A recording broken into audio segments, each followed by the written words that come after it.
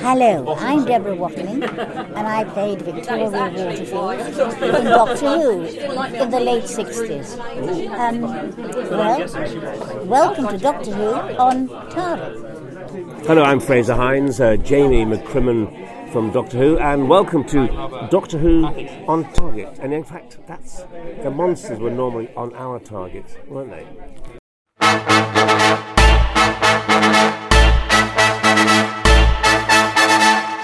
Welcome to Doctor Who on Target. The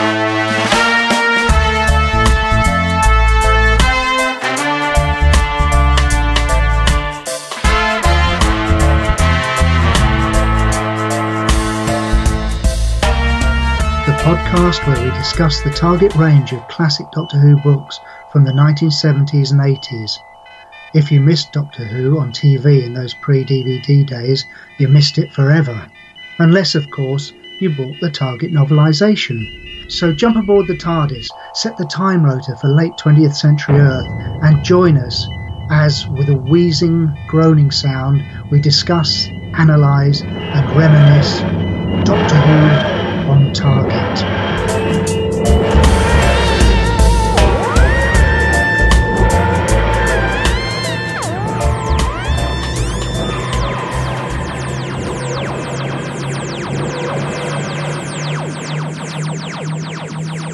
Colonel, turn out your pockets. Quickly now. Dumbly, Lethbridge Stewart obeyed. He produced keys, money, notebook, wallet, and the tiny model of a Yeti. It started bleeping faintly. "That's why they tracked you so easily," said the doctor grimly. He was reaching for the Yeti model to make it safe when the door smashed open. The vast, shaggy bulk of a Yeti filled the entrance. With curious formality, the Yeti entered the room and took a position to one side of the door. The second Yeti entered and stood on the other side. Then Professor Travers came in.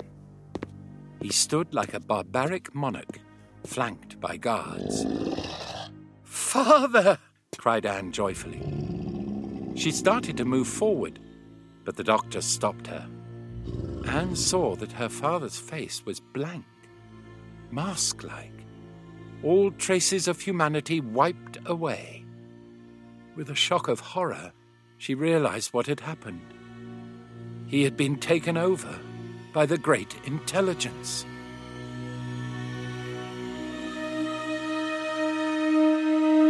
Hello and welcome to Doctor Who on Target. This is Greg in Swansea. And this is David in Chelmsford.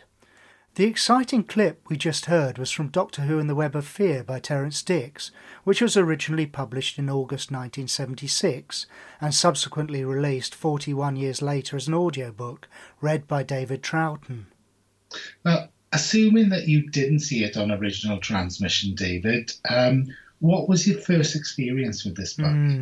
Well, you're absolutely right. I didn't see it on the original transmission for reasons beyond my control, but largely the fault of my mother.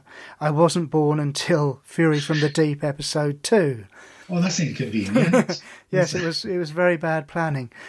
I'm going to take your question in 3 stages, actually, because my first awareness of Yeti in Doctor Who, if you can believe it, came from collecting the Weetabix stand-up figures from 1975.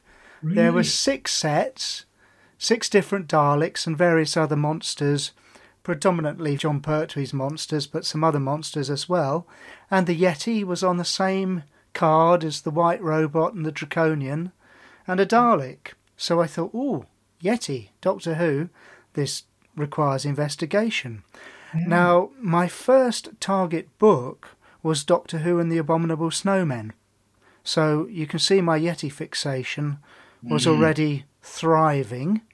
Yeah. And having experienced, I could never say the chief monk's name. It was beyond me to read it. I still don't know what he's called to this very day. But, of course, the moment The Web of Fear came out as a Target book, I had it. 45p. It was mine. It had a colour cover from Chris Achilleos. As I say, 45p. It had a lovely purple spine and a Doctor Who logo from the diamond, the Tom Baker diamond. Oh. And I was hooked, really hooked. So my first experience was the Target novelisation. Oh, that's fabulous. It sounds like you coveted it. It's just actually struck me that I had another source of Yeti information, and this was the 1976 Doctor Who Monster book by Terrance Dicks. Inside that book, there were black and white photographs twinned with some Chris Achilleos drawings, and for the Web of Fear, we had that famous picture of Anne Travers recoiling from a lurching Yeti. Oh. It was a hypnotic image to a 7 or 8 year old. I think 8 I would have been at that time. And I thought, oh, this looks exciting. I didn't even begin to consider that the BBC might not hold it, let alone that it would take another, I don't know how many years to get it back. Well, this is it. I mean, it has been, an absolute lost treasure. And that picture that you were talking about, it's iconic, isn't it? It is. There were two, I think. There was the Anne Travers one, and I don't know if it was in the Monster book or if it was in a DWM or somewhere much later, but I think it might have been in the Monster book.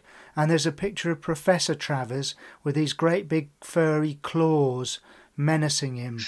Oh, yes, of course. Yeah, that's fabulous. Do you know, those pictures, as soon as you mention those, then they're right in front of me in my mind's eye, as Shakespeare said. Just wonderful images. And it's really interesting because, of course, I'm the same as you in that I never saw it on original transmission. And it was the Target novelisation, but I didn't have the benefit of that rather eclectic mix of monsters you collected from the cereal packets. I didn't know anything about them, but I knew what a Yeti was, and I'd heard about Yeti and Abominable Snowmen, but I think it was this cover which captured me. I used to go to W.H. Smith or John Menzies on a Saturday morning with my pocket money, and there'd be a range of Target books there. And when I first started, because it was quite an early one, wasn't it? Well, it was, yes, not the very earliest, but 76 was when the range was really picking up. Yeah, it was when Terrance Dicks had to go into overdrive to catch up. But when you think about it, 76 isn't that far removed from when the story was originally broadcast. And yet it seemed a lifetime earlier, didn't it? Those were definitely historical photos in the Doctor Who Monster book, no question.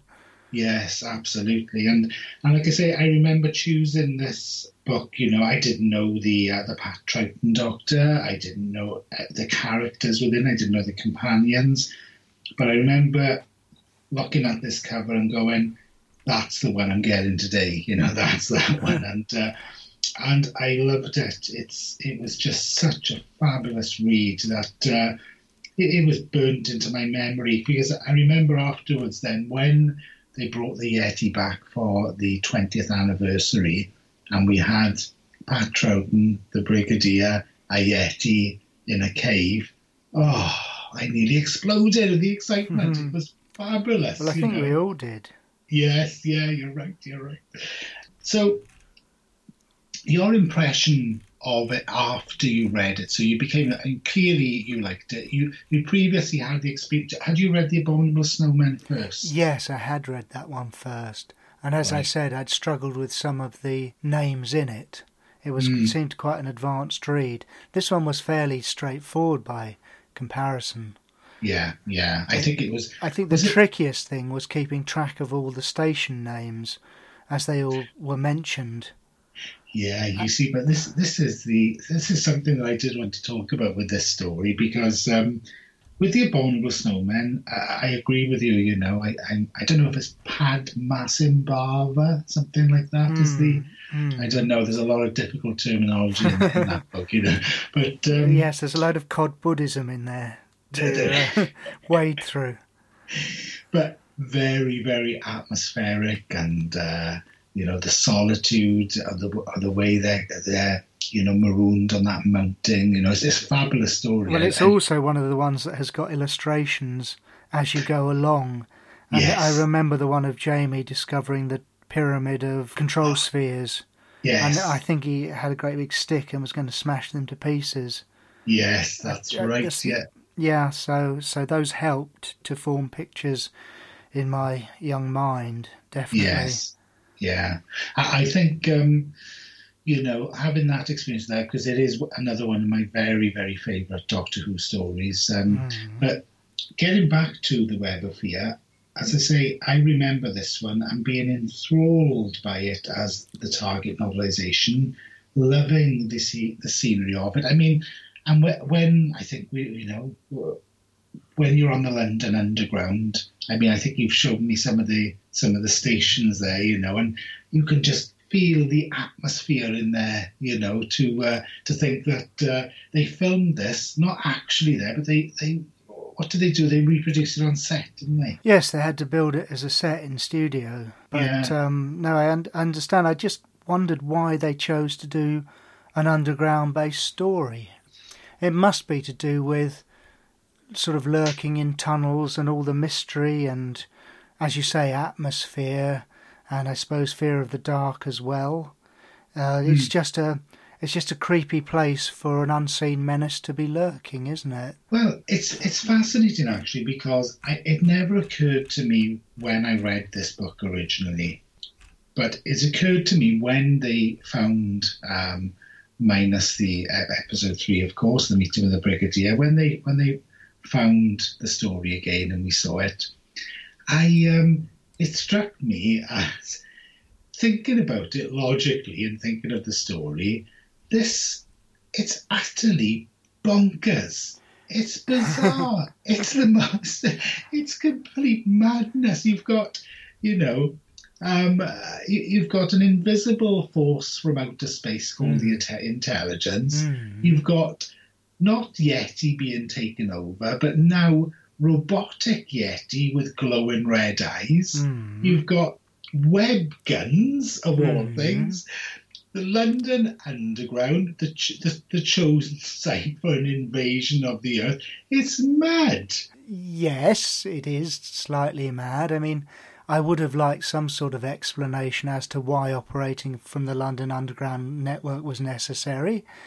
I mean, we've only just got Wi-Fi down there, so it's rubbish for phone signals still if you're on the deeper lines. But I can only assume that the London Underground was topical in science fiction at that time, after all those shenanigans experienced by Bernard Quatermass in the Hammer film the previous year.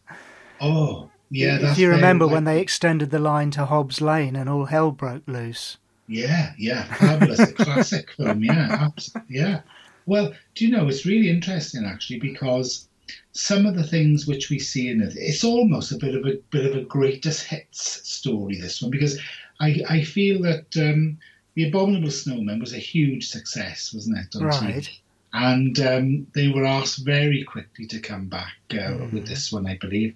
And obviously they felt, well, look, they loved the Yeti, they loved this. Now, even though it was established at the end that the Yeti are actually lovely, gentle creatures who'd been taken over by this horrible intelligence to become evil, we have, we have a situation here where a lot of those scenarios are revisited in this story. Right. I mean, like you mentioned, the cave scene, you said, with the drawing and the original Target novelisation with Jamie about to smash those two. Well, in a way, isn't it the same scenario we have here, where they're about to destroy the Yeti with the web, and there's the explosion that they're going to bring it down on themselves? Right. There's quite a repetition of sort of atmospheric, scary scenes. But this is how sequels work. You give the people what they had first time, dressed up slightly differently, but you still manipulate all the triggers that made them love it the first time round. So it doesn't surprise me. It's that difficult second album. Yeah. If it's not the same as the first one, people lose interest, perhaps. I don't know, but I must quickly just throw this in, actually, because I'm, as part of the general preposterousness of the story, if that's a word, It is. If it isn't, it should be. But why is it called the Great Intelligence anyway? I mean, firstly, it seems malicious. Secondly, it gives the Doctor a full hour to come up with a way of defeating it rather than take him over on the spot. That didn't strike me as particularly clever. Perhaps it's misnamed, I don't know, but shouldn't have let him have 60 minutes grace in which to devise a solution.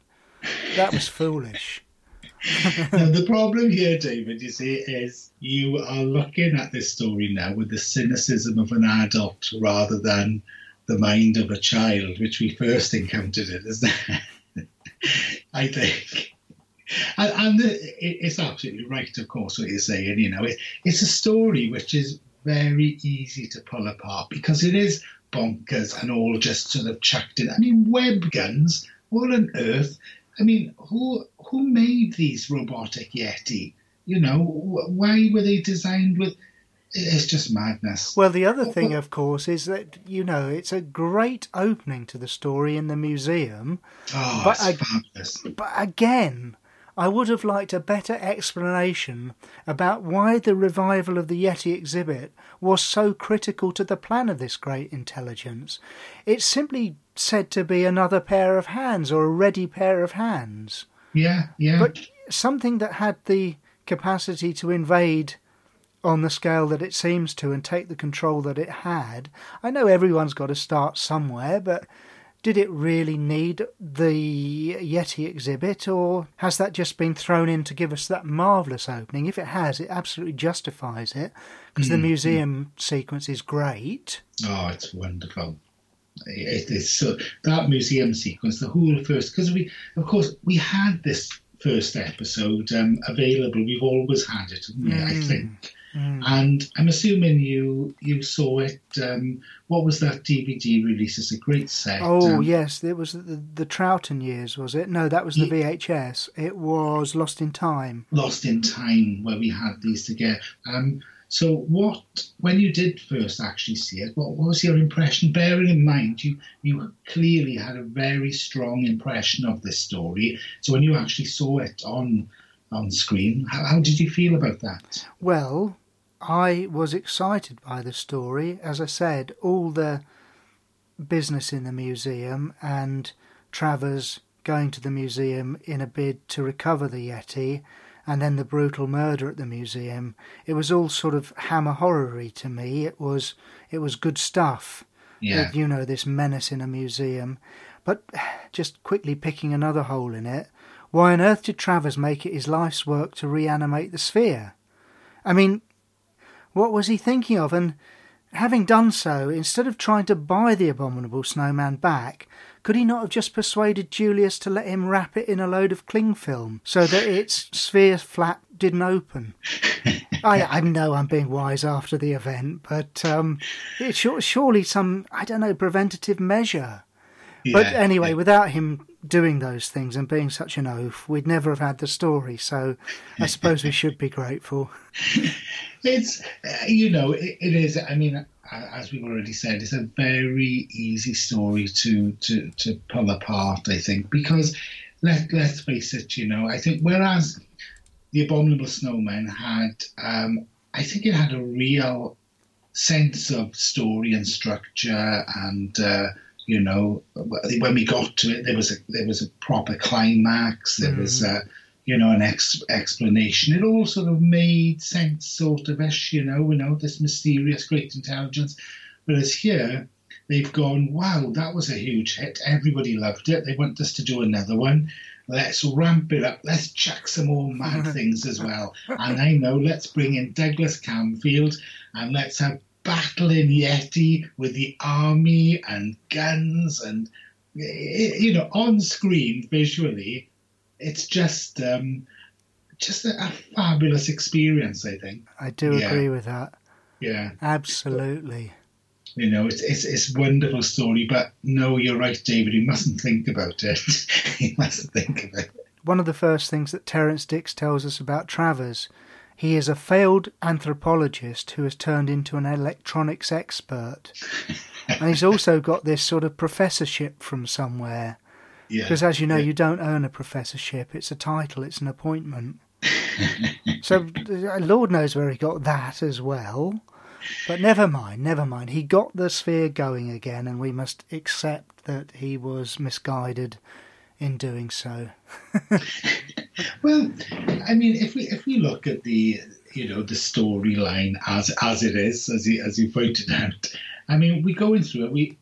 I do like at the beginning of this story that there's a bit of a prequel section to it, isn't it? Which is that where we reintroduce to Travers, and that's where I think isn't that where Terrance Dicks informs us about this? He suddenly become an electronics expert, isn't it? Well, I think the backstory is lovely. I do take my hat off to Terrance for giving us that background. It was good.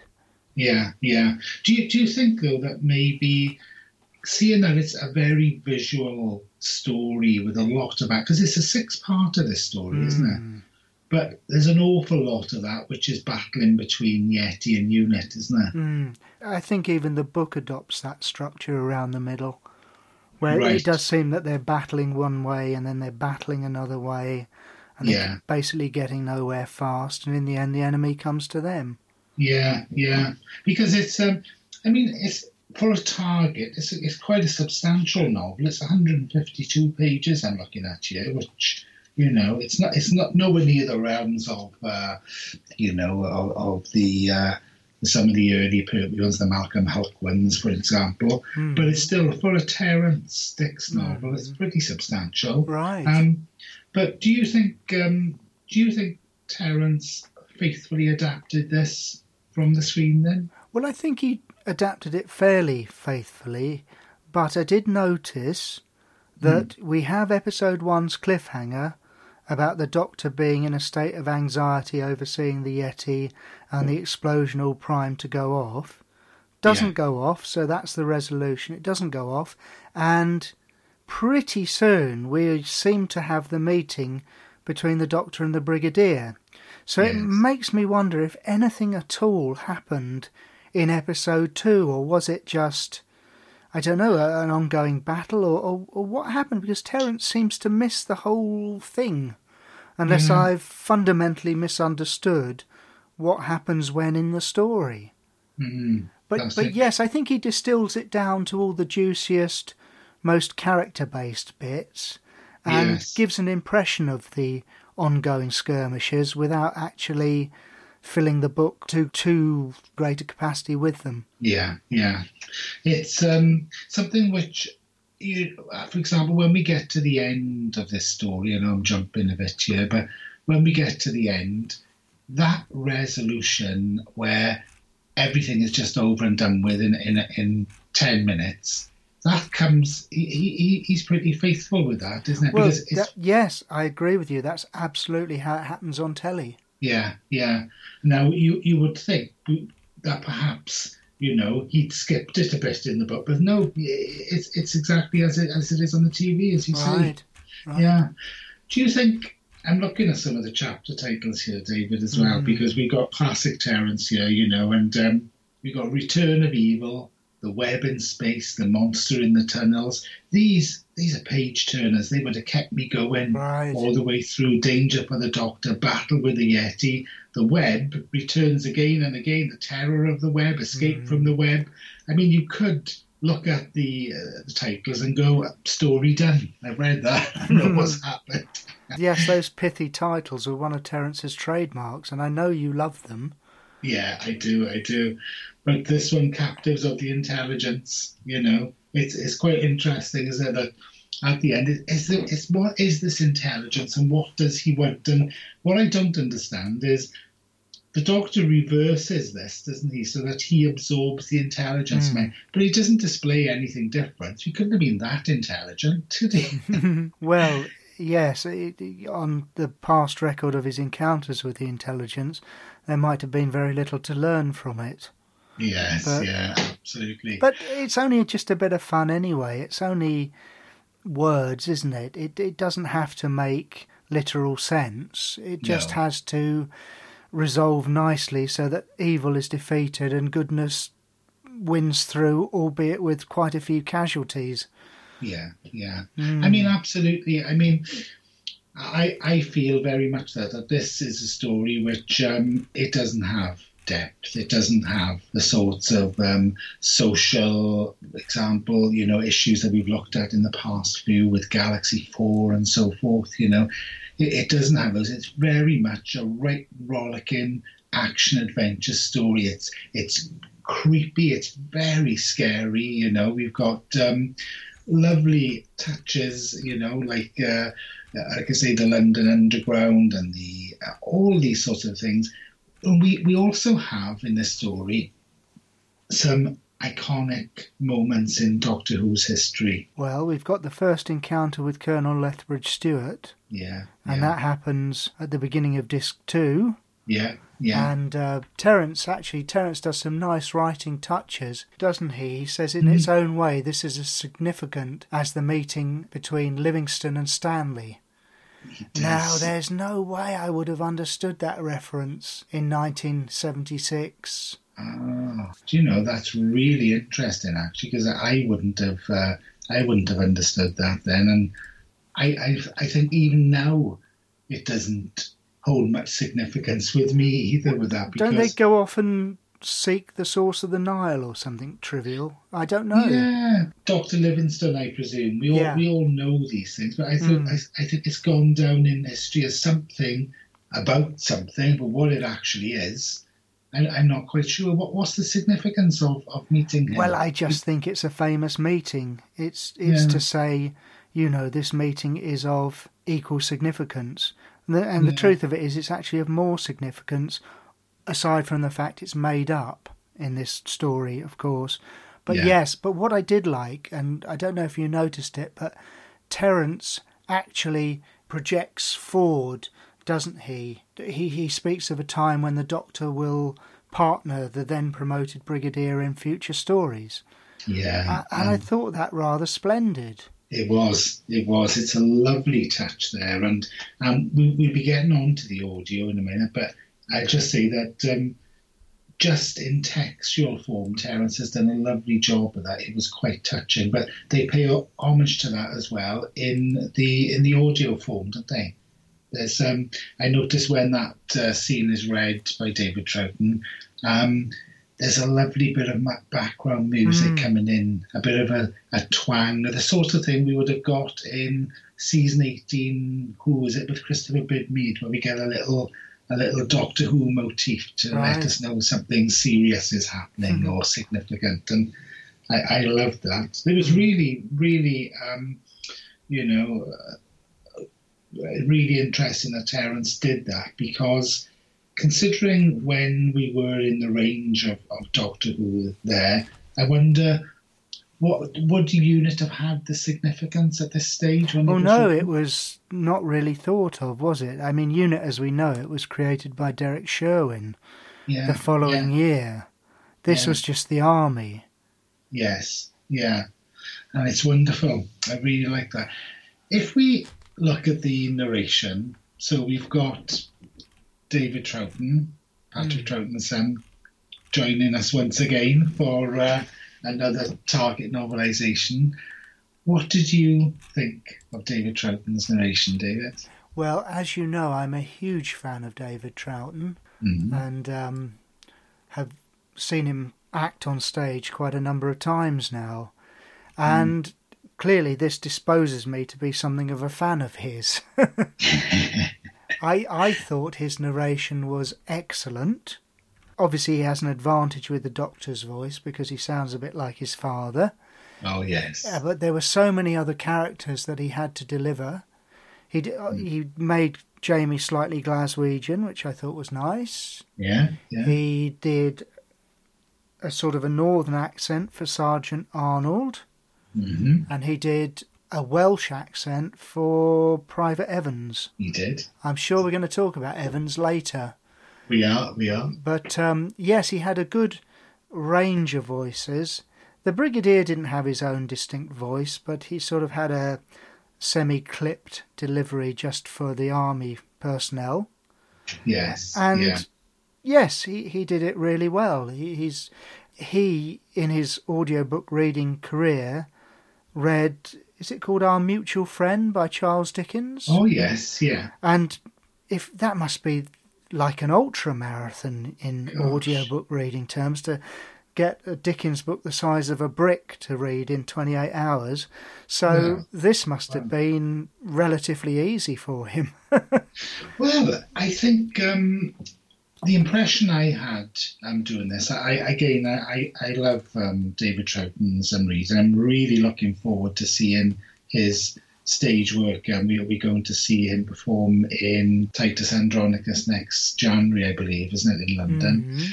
That I'm really looking forward to that. I'm a huge fan of his too, and as soon as his voice comes on, it sends a shiver down my spine because he is so much like his dad. I mean, we've said it before, and he can do it so wonderfully. But I was also very, very impressed with the range of the characters. I it's interesting that you just reminded me that he didn't put a lot into the Brigadier, actually. No. And that had passed me over, but now you've mentioned it. That's a pity. I wonder what his artistic choice was for not doing that. But yeah, the characters of Arnold, I love that voice. It doesn't sound like David Troughton at all, does it? He's such a good characterization. And the same with Evans. And the same as well, who's the other? Chorley. Chorley, that's right, yes, yeah. And he does put a lot of work into them. Now, I think Arnold particularly I rather liked. Now, we've got a few issues here with, I don't know. I mean, being Welsh, it's a real pity that Evans comes across a lot of it, that he's foolish and a coward, and it's mentioned a few times. We've got this, Welsh word used in rather the same tone as we had with the word woman being used in Galaxy 4. I can fully understand why you would be resistant of the sort of Welsh stereotype that has been created in the book. Yeah. It is a bit of a pity, but in the actual TV series, it fares worse, I think, than it does in here. But I'm not going to stop. You've got to accept, I think you said in last episode, they are of their time, and sometimes we can't, sort of get out of that. And, it's got to be there. But I was very, very pleased to see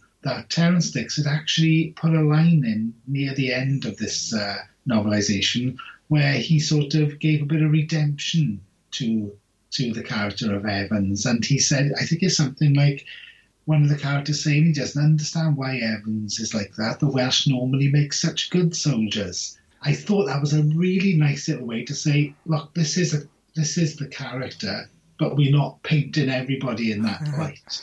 Which I thought was, a nice little touch. But maybe because I'm Welsh, I picked up on it. Evans is very much the comic relief, isn't he?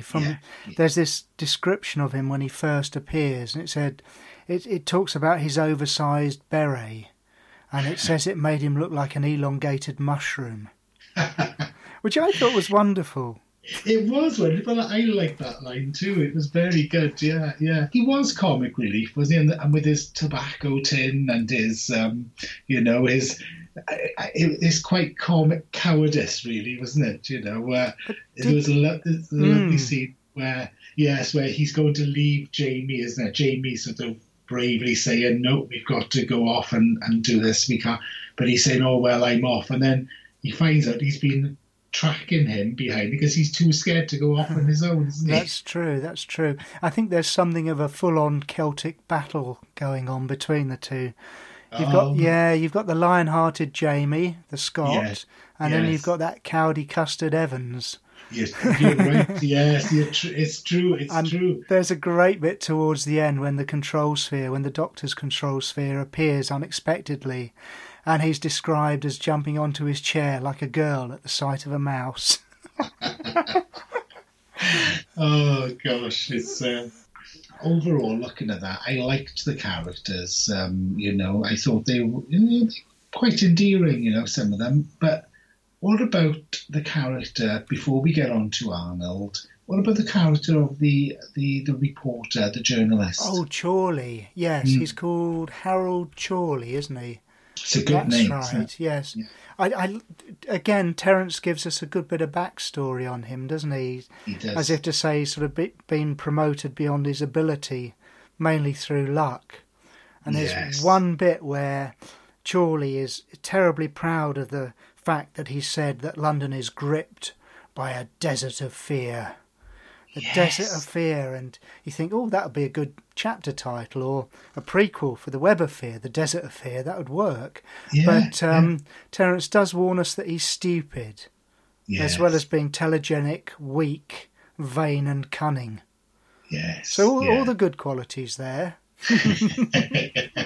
Good qualities of good paparazzi. His function in the story is to be the red herring. You know, when there's a traitor in the camp, well, it's obvious, isn't it? It's Chorley. Yes. Except they turn the tables on us because it isn't. But that's the function he fulfills, to wrong-foot us, and the first time out it did.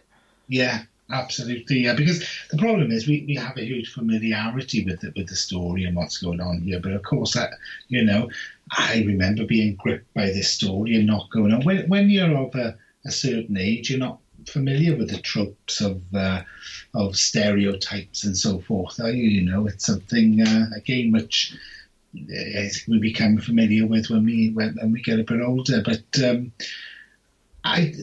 character of Chorley, he's there for that purpose. Now, what about Arnold? Because I will say I loved David Troughton's characterisation of him. I thought he sounded great to me. I really liked it.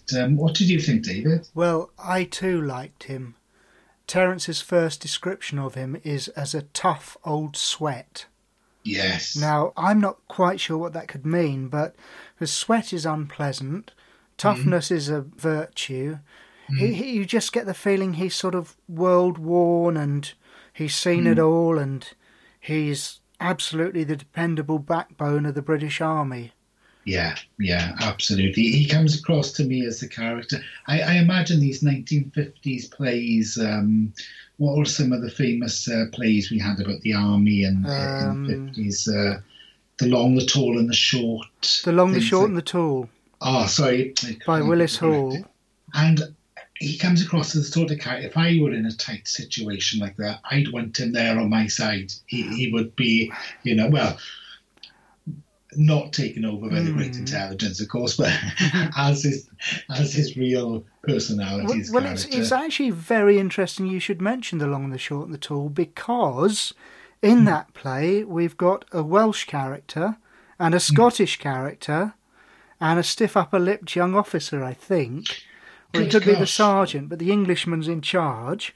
Yeah. And, well, I don't know, perhaps it's just a formula, isn't it, to have different members of the home nations working collaboratively in a small army force. Well, it's really interesting you say that, David, actually, because in that wonderful Hammer horror film you mentioned earlier, Quatermass and the Pit, did we have a reporter type person in that too? I think you're right. I think you're right. It's interesting. It's almost as if the tentacles of this web of fear has crept out across the cultural landscape of the 1960s and choicely picked all the best. Right, just to do this to death, even in Dad's Army, when Walker went, they introduced a Welsh character, Mr. Cheeseman. They did, yes. And obviously you had Private Fraser in it all the way through as a Scot. Yeah. You had the upper-class English sergeant. Yeah. And his boss, who is of a lower social class. So there's something about the dynamic that just works. That's what I'm saying. Yes, and it's sad that in this particular case, your own country people took the brunt of the comic relief. Well, it happens. But back to Arnold. I mean, he is absolutely, as I say, he's the man you need with you in a crisis. Except he isn't. And the depth of my disappointment when the traitor was revealed, I was devastated. And even when I saw the show on telly, I'd forgotten it was him. Oh. And then I experienced that sense of loss and that sense of upset all over again. Why was that? Well, because he was such a good egg. Yeah, but he wasn't. Yeah. He was a rotten apple. Mixing my food analogies up there. But so I felt actually as if he'd personally let me down, let alone anyone else around him. But he wasn't responsible.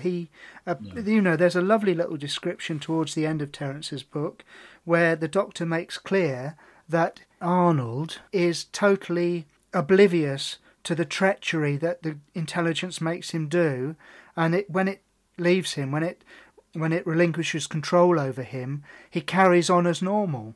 Yes. And that's very, very cruel. That's very, very cruel. Because he's not even aware of anything that he's actually done being manipulated by the great. He can't even confess to it because he doesn't know. But bringing us back to Evans in The Web of Fear, he's actually responsible for, I think, one of my most nostalgic elements in this whole story, because there's a scene in the tunnel where he uses a vending machine to provide some chocolate for him and Jamie, and I hadn't even thought about those old machines for years, and the minute he said that he got the bar of chocolate out of the drawer, I saw the wooden frame and the glass and all the chocolate stacked up behind it, so I was transported back. And actually in episode 3, although that episode is at this time lost to us, one of the John Cura photo snaps reveals an in-joke, because the chocolate that Evans takes is called Camfield's Fairy Milk Chocolate. 2 ounces for 2 shillings. And of course it's an in-joke about Douglas Camfield, the director. Wow, I wasn't aware of that. That's great. Well, there you go. So, a key moment in the story. I love that. Yeah, that's really good. If we think about the new BBC audio presentation of it, which of course has just been released, which has prompted us to talk about it now. David, what do you? Because I think we both of us like to discuss the technical presentation as well as the quality of the narration. What are your impressions? What are your views on this one? Well, I think they're probably going to be broadly similar to you, in that the soundscape is delivered at such an intensity that it's almost crosses from being narration into dramatisation. And I've never been more aware of it in another audio. And it does sort of ratchet up the excitement of everything a bit. There are a couple of disproportionately loud noises, but it's not that sort of sound with everything approach that we had in the Highlanders. And it's not that sort of, I don't know, there are no wild laser battles or anything, but I know that you want to say something about the actual sound effects that have been taken and used. Yes, well, I completely agree with you there that they sort of, here, BBC Audio sort of blurring the line between dramatisation and narration, really, aren't they? But it's really nice that it's not spread out, like you say, being oversaturated with sudden noises, which we don't need. They tend to be contained little episodes, don't they? They tend to heighten the battle scenes. Yes, yeah, they do. And I have to say, I was thrilled when the Yeti came in, because I believe, and please correct me if I'm wrong, that they use the real sound effects from the web. Really? I think they are. You see, because when I was listening to those, in my head I was picturing a lion roaring in slow motion.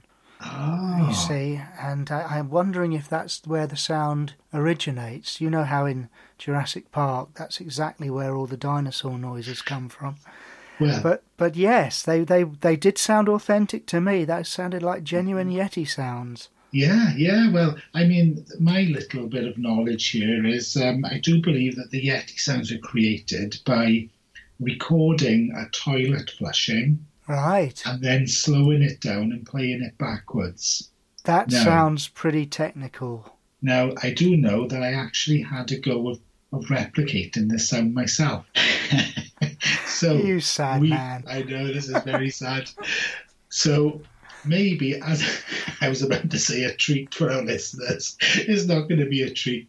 I'll see if we can be chased off by a Yeti at the end of this episode. Shall I have a go at that? You could do.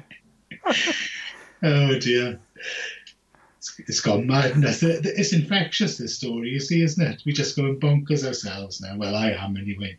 David, so you were really pleased with the sound of that. And it was, because it is an iconic sound. It's the sound of those Yetis roaring. But I was a little taken aback by the sound then of the sphere. That wasn't the original sound. Oh, no, it wasn't. You're absolutely right.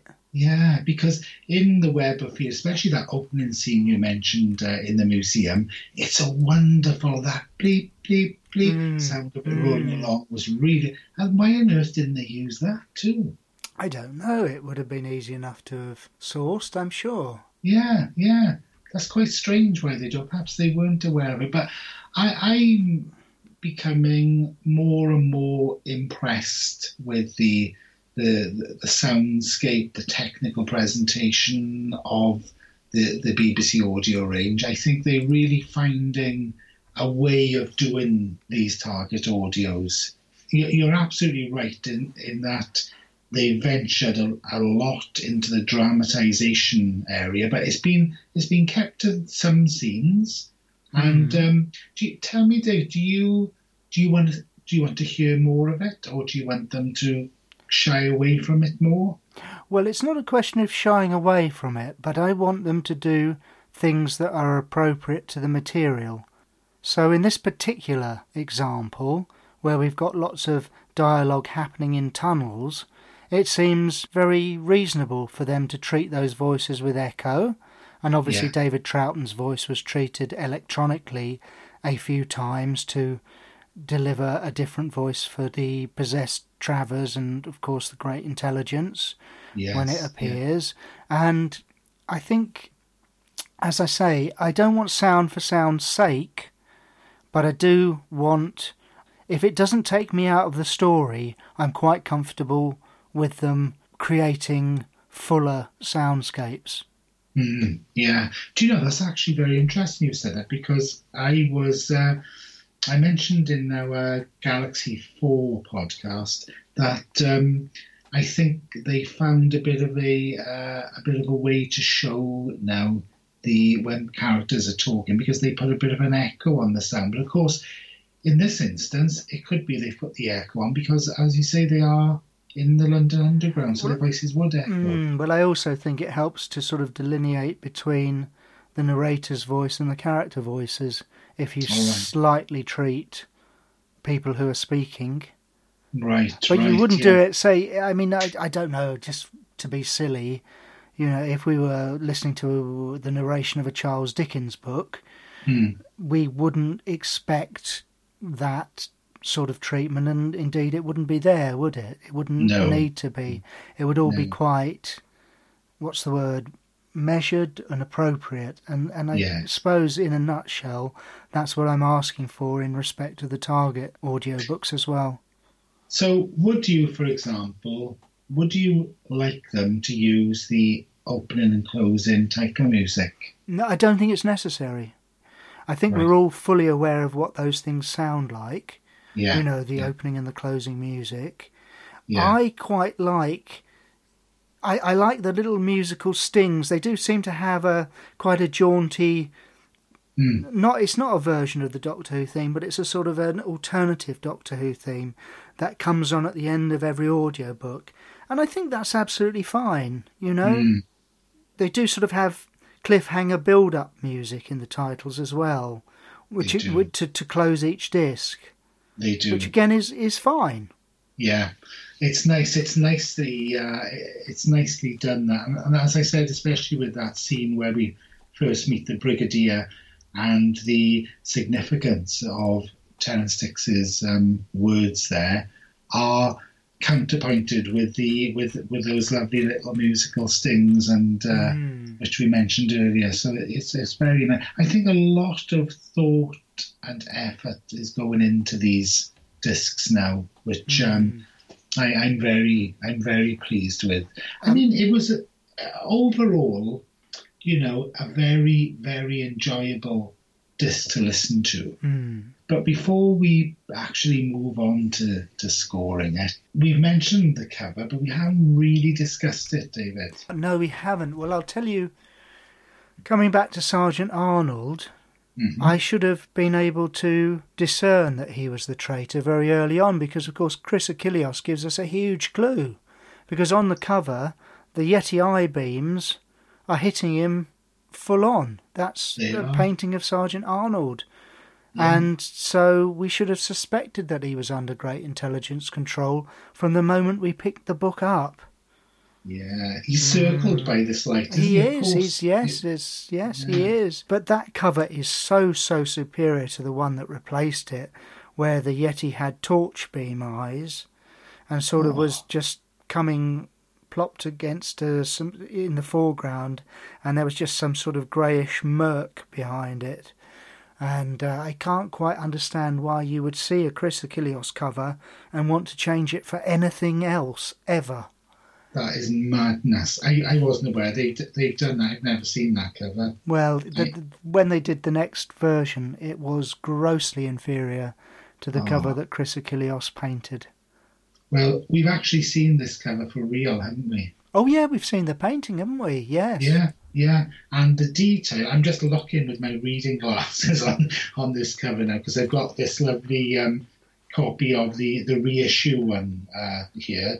And it's the detail is wonderful. And you've mentioned previously, David, the photorealistic quality of Andrew Skilleter. Yeah, Andrew Skilleter, and we've got, because it is one of Andrew Skilleter's, isn't it? Oh no, it's not, is it? It's Chris Achilleos. This is Chris Achilleos. Oh well, I believe he's got the same quality of this photorealism here, because Arnold and Patrick Troughton look fabulous. They look just like them. He tends to do black and white line drawings when he does the Doctor, but this one, I think it's the first one I can remember where the Doctor was actually coloured in. You're right. Of course it is full colour, isn't it? Yes. Yeah, I'm looking through the Target book here, and all the rest of them seem to be black and white, but this one's colour. That's right. So there's a bit of a departure there. I mean, I love this. I love the way that they've got the web going across the page there, again with the Doctor's head set right in the centre of the web here. But also it's got that little bit of an echo of the Doctor Who opening titles as well. Right, yes. I think, if that, or maybe I'm being over imaginative there. You might be. Yeah, but we've got this beautiful painting of Pat Troughton here with his Beatles mop top haircut, and Arnold looks superb. Oh, he does. He does. Just really good. Yeah, and the way he's holding that gun, he looks like he is a real soldier. He looks like he knows what he's doing. He's not like one of these soldiers out of. Didn't we have some late? Sylvester McCoy stories where the supposed soldiers bore no resemblance to real soldiers whatsoever, I think. And of course the Yeti looks absolutely great. I love that Yeti. And I had a feeling he was stalking us at the Doctor Who experience. Do you know what? I felt similarly. I had this sort of tingling sensation right at the back of my head. Yeah. But I think ultimately he scares because he cares, That said, I'd prefer he didn't scare me, but I'm so glad we got in to see the Yeti. Oh, yeah, me too. Yes, it was expensive, but we paid our money and we went. And we saw some other stuff. But yes, if I ever see that Yeti again, I shall be totally scared of him. There used to be a Yeti at Longleat all those years ago, and he was a much less impressive beast. Oh, because I wonder, was the one at Longleat, was it an Abominable Snowman Yeti? No, it was a Web of Fear, because he stood on a London Underground backdrop. Right. David, should we score this story then? Yes, I'm happy to score it. You go first. Right. It's iconic, it's wonderful, it's so atmospheric. I love it. But it does have its faults. You've mentioned them all, David. I'm going to give it 8 out of 10. That seems to me a very reasonable thing to do. I mean, I love the book. I love the backstory that Terence gives us. I love the package. I love the discs. They're fantastic with the Chrysokilios painting on them. I just adored the way David Troughton delivers the story. And as you've perhaps suggested, the only slight downside to any of this is the fact that if you think about the story too deeply, it can only go down in your estimation. So I'm going to purposefully not do that.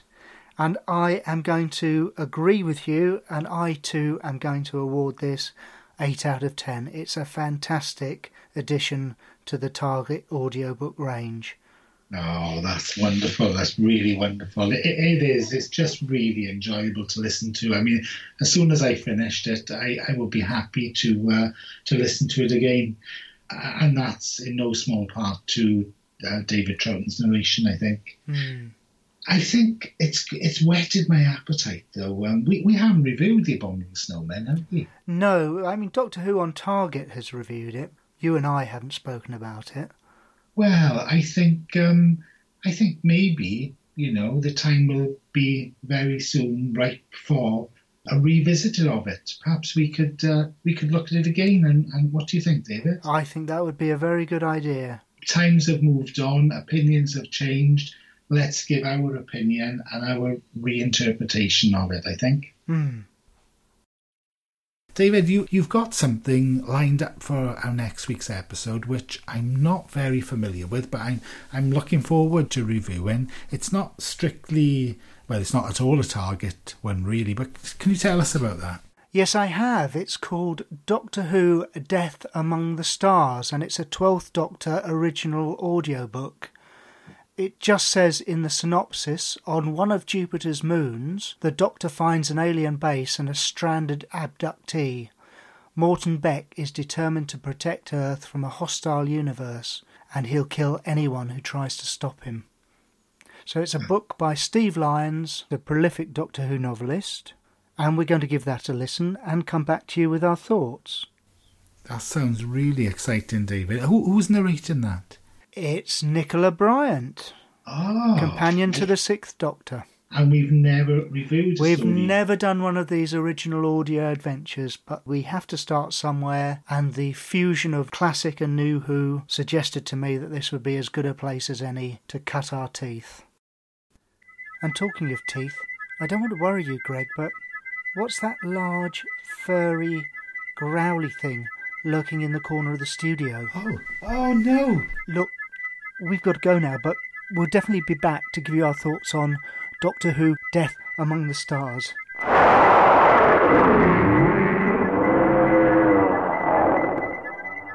Now, Greg, when I say run, you run,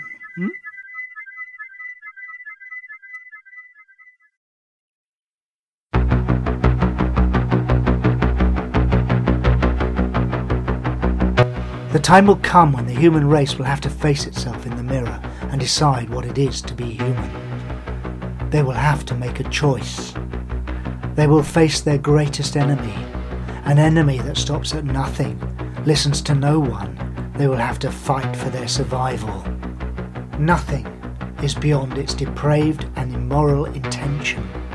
It takes many forms. It kills, maims and destroys without remorse. It cannot be understood. It cannot be reasoned with. It cannot be defeated when it is fought head-on in the battlefield. It seeps and writhes its way through society, leaving husks of humanity where once there were people. Men, women, children, all a prey to it. But in the future, the people of the world state that enough is enough. If blood is to be spilled, then it has to be worth the sacrifice. It has to be with the intention of the total and utter extermination of the enemy. All means, laws, powers and weaponry are at their disposal. Nothing must stand in their way. They are the saviours of the human race. They are the destroyers of the enemy. They are the Faith Seekers. The Faith Seekers by Greg James. Available now on Amazon and Lulu, paperback or ebook. Download it now. There are 1,000 ways to die, and the faith seekers know them all. Please tweet us at Doctor Who on Target. That's Dr. Who on Target, or email us at doctorwhoontarget@gmail.com. That's the end of this episode, and I would like to thank BBC Audio and Penguin Random House for kindly supplying us with preview copies, and to Smerrin's Antisocial Club for the use of their version of the Doctor Who theme tune. The biggest thank you goes to you, our listeners.